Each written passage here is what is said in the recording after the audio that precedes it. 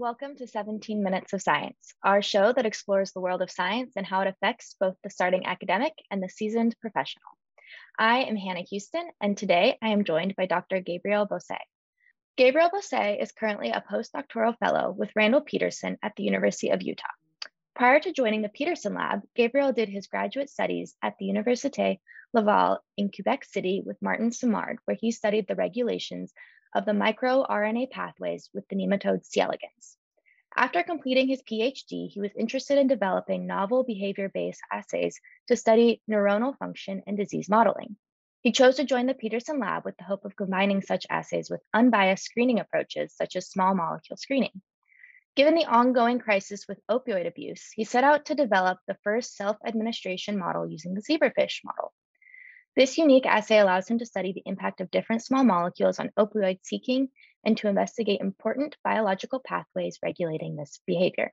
Welcome, Gabriel. What an interesting area of research that you've chosen. Thank you. Thanks for inviting me. So can you tell us a little bit more about your research? It's very fascinating.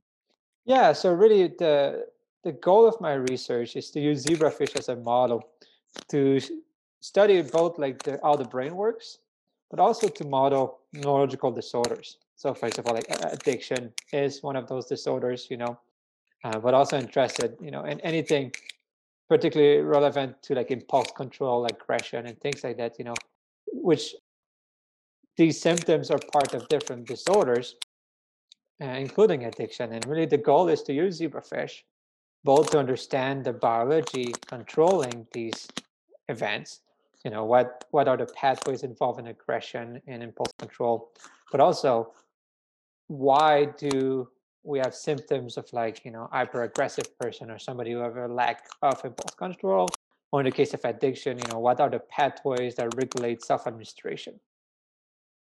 By understanding the biology, we can then understand and perhaps create new treatments.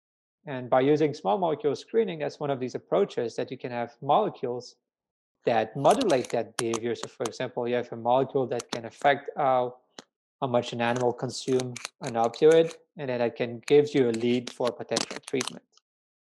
Wow, what a fascinating area of research and so important, especially right now. Can you tell us a bit more about why zebrafish are particularly well suited for researching opioid addiction? So I think, zebrafish is an emergent model for neurological processes. And I think it brings a set of tools that are not necessarily present in existing models. Like rodent models have been the primary model to study drug addiction. And they've been making great progress in understanding how the brain works and how the circuits are changes and implicated in addiction.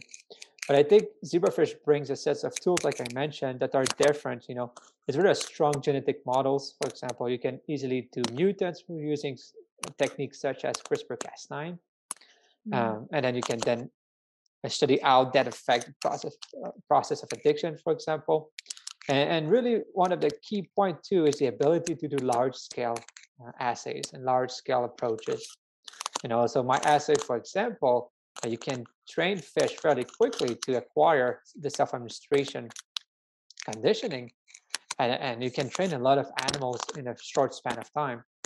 And then again, when you talk about small molecule screening, with zebrafish, you can put molecules directly in the water. So no need for injection. So it's fairly fast. And then you can test a lot of molecules fairly rapidly. I think that's a key strength of zebrafish, the ability to do those large scale assays. That it's much harder and importantly, very expensive to do with rodent. So you can't do these assays in fish. So for me, in my view, I see fish as a complement to existing models. It brings a different set of tools. Yeah, we are really big fans of the multi-model approach as well, and believe strongly in the fact that every model can provide different benefits to your research. Yeah, I think so. Definitely. So in your research, do you use larvae or adults? And is there one you prefer over the other for your research? Yeah, that's a very good point. And I think it comes down to what you want to do exactly. What do you want to study? What are you trying to measure? Because both adult and larvae have sets of strength that are different. So if we think about larvae, it's simple, small animals, so doing large scale approaches are much easier. You can think about, for example, if you just want to look at locomotion, let's say, you can use like a 96 well plate and test like, different mutants, different molecules, and very rapidly you can go through thousands of molecules, dozens of mutants. You can study a lot of different parameters or changing different conditions. And again, if combining that with CRISPR-Cas9, for example, looking at the development of the animal, looking at how these different mutants affect how the animal behaves, larvae are very well suited for that. And the other aspect is that larvae are translucent, meaning that you can image anything, almost anything in the larvae, whether it's like the heart, how it's beating, how different cells might be expressed in the heart, but also you can go down to like brain activity. There's some very cool experiment that has been done over the years to look at how the brain is reacting to changes in light and changes in the environment in real time. So in an animal that is living, and you can see the entire brain, how it's you know lighting up, how the neurons are communicating in a live animal. So larvae are great models for that. But adults bring like the aspect of complexity. Adults can do much more complex tasks or complex behavior. For example, you think about social interaction, you think like memory formation and things like that, or in my case, the opioid self-administration, that larvae don't have the sets of skills to acquire these more complex paradigms. So, you can still do high throughput assays with the adult animal, not quite as much or as large as larvae, but really depends on which type of experiment you're trying to do and what are your takeaway you're hoping for. So you, larvae at 7 days old, for example, are not social animals. This is not something that they have acquired yet. So if you're interested in social interaction, then you go with a bit older animal. It comes down to the biological question that you're asking, I think. No, that's such a good point about the visualization aspect of the larvae that it makes everything so much easier when you can see it with your own eyes. Um, what assays do you use in your studies? Yeah, so the main assay that I'm using is an opioid self-administration. So basically, we have a rectangular arena with two platforms, and then we train fish to swim towards one particular platform that we call the active platform. And if they go to this platform, they receive a dose of opioid. So we use the opioid hydrocodone. So it's one of the most commonly abused opioids. It's used in clinic extensively. So fish essentially trained to go back to this platform to get a dose of drug. And then we can measure the number of time that these animals swim at this platform. And then it gives us a readout on opioid intake or consumption, if you want. So this is the main assay. We do that with adult. I was talking about the complexity.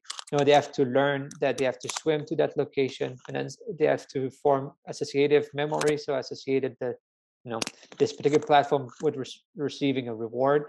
So that's something that larvae could not do to that extent.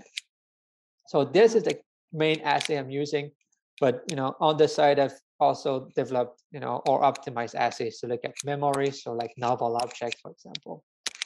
So we can look at memory, stress and anxiety. We can look at social interaction. All of these with adults, for example. With larvae, as I mentioned earlier, you can do large-scale approaches with like simple behavior, but you can still look at like sleep. You can look at stress and anxiety. You can look at like baseline locomotion. And also, you can do some like non-associative learning that was called habituation. So if you repeat the stimuli, like they're gonna stop responding to it as they get used to it, if you want.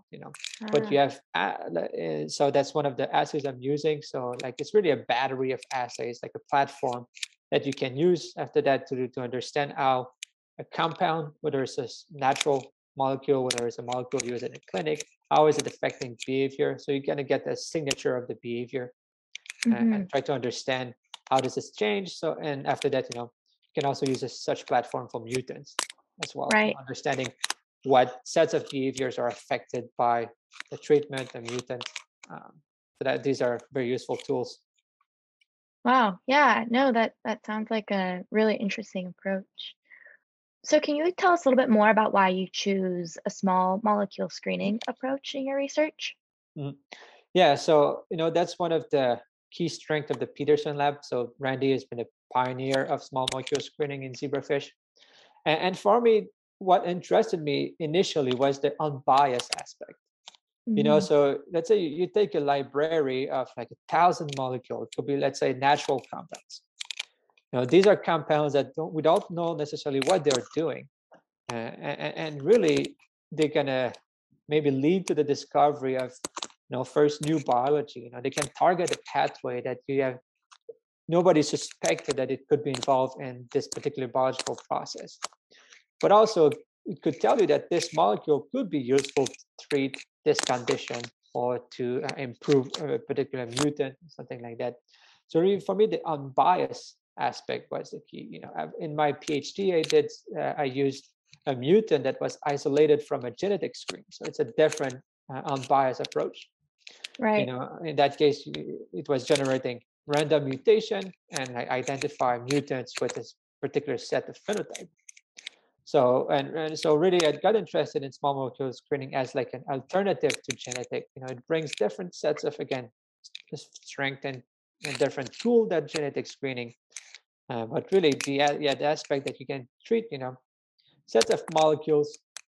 So it's not that you can have it hypothesis driven, but the fully unbiased as well. Then I think it can lead to exciting new discoveries, exciting new biology that really were unexpected. Right. Yeah, removing biases from our research is it can be difficult, but it is crucial. Mhm. What are the next steps for your research? Yeah. So one of the next step, and it's something that we did with the latest discovery. So we identified a compound in zebrafish called finasteride that affects opioid consumption. So you treat fish with this compound and they reduce opioid intake. And one thing that we wanted to do is to validate these findings in rodent. So that was one of the steps moving forward. Is it conserved in rodent? So that's something that is interesting. Validate. Again, you mentioned multi-model approaches, so that's one way to do it. And really, so that discovery with finasteride, I then opened the door as well to study the role of neurosteroids in opioid addiction. So this is a molecule that affects neurosteroids production. So, investigating downstream pathways affected by finasteride. What is the biology of it? How is finasteride reducing opioid intake? So that's one of the, moving forward, that's something I'm interested in studying. But also, we're looking at potentially small clinical trial even. Can we use the discoveries that we made in fish and in rats? And could we improve quality of life of people, of like patient affected by opioid addiction? So that's one of the key thing. What can we do with those discoveries? But also, how could we improve the assays? How can we improve zebrafish as a model, both for addiction and also as platform for studying neurological disorders? Wow, yeah. I mean, opioid addiction is such a Hmm. huge problem right now, Hmm. and your research really could have a huge impact there. So it'll be really exciting to see where it goes in the future. Yeah, we're very hopeful that it could, even if you improve the quality of life of a subset of patients, it'd be amazing. That's Right. kind of the dream for a scientist. Oh, absolutely. Well, your work focuses on zebrafish. You validate in rats. Mhm. Can you speak more on the benefits of a multimodal approach and Yeah. why you choose to include this in your research? Yeah, and I think we already discussed briefly about it, right? I think different models have different strengths, and they can complement each other nicely. And also the zebrafish to study addiction is still like a new field of research. And it's still something that we're trying to establish as a robust and validated approach. And as I mentioned, rodents, especially rat, have been the gold standard in addiction research. I mean, yeah, obviously you can use non-human primates, but there's a set of complexity there as well. But rat has been really used over the years, an extremely powerful model to study opioid addiction or addiction in general. And really, our goal was to use like validated approaches, like rat self-administration. There's established protocols, there's established ways of doing it um, that has been used for years and years. And really, by validating that the compound that we identified in fish also works in rat, gives strength to the story. We know that finasteride can reduce opioid self-administration, for example, in different models. Animals treat condition with different protocols, and I think it really shows that there's potential for translational research. And any research that has a translational aspect often goes to rodent in the steps of understanding. There is more and more molecules that are going from fish directly to clinical trials. But in the field of neuroscience, which is still an emerging field for zebrafish, I think it's still, often people go to rats with validated approaches. So for us, that was important to confirm that what we found in fish was conserved in mammals. Yeah, no, that's really unique and wonderful that you're choosing to take that approach.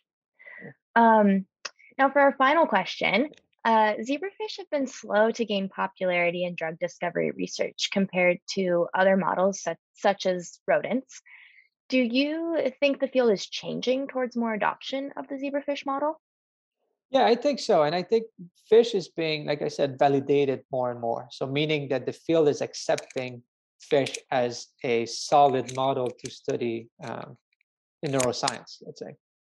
And I think it comes down to appreciating that fish can have like a complex range of behaviors. There's that old saying that, goldfish has a 2-second memory, something like that, right? And it's not true. Zebrafish in particular are showing, that they can establish memories. They can, they react to the environment. They show sign of anxiety. They are a social animal, so there's a complexity of behavior there that is being more and more appreciated. You know. Like I mentioned too, it brings a set of tools that is different from rodent, and there's also, a push to more cost-effective methods to study different like disorders, to do research in general, right? And also to try to reduce our use of animals, especially in mammals model. And I think zebrafish can bring a lot of like extremely powerful methods that can, complement and in some cases replace rodent model. But it's also tricky to say replace, because I think it's complementing what's existing. But I think, it's a cost-effective method to study some of these disorders, bringing a different set of tools. And I think that people are starting to appreciate and understand the validity of using zebrafish and also like how powerful that can be. Right. Yeah, and we at NVivo love zebrafish, so we are very excited about that and the trends of towards more zebrafish Mhm. adoption and popularity. Yeah. Yeah, I think it's a great model. Well, that's our time. So thank you so much for joining us today, Gabriel. It was wonderful to hear more about your research and about zebrafish in general. Yeah, it's my pleasure. It was great to be with you. Again, thanks for the invite. Well, thank you so much. And to everyone, tune in next time for 17 Minutes of Science. Bye. See ya. Bye.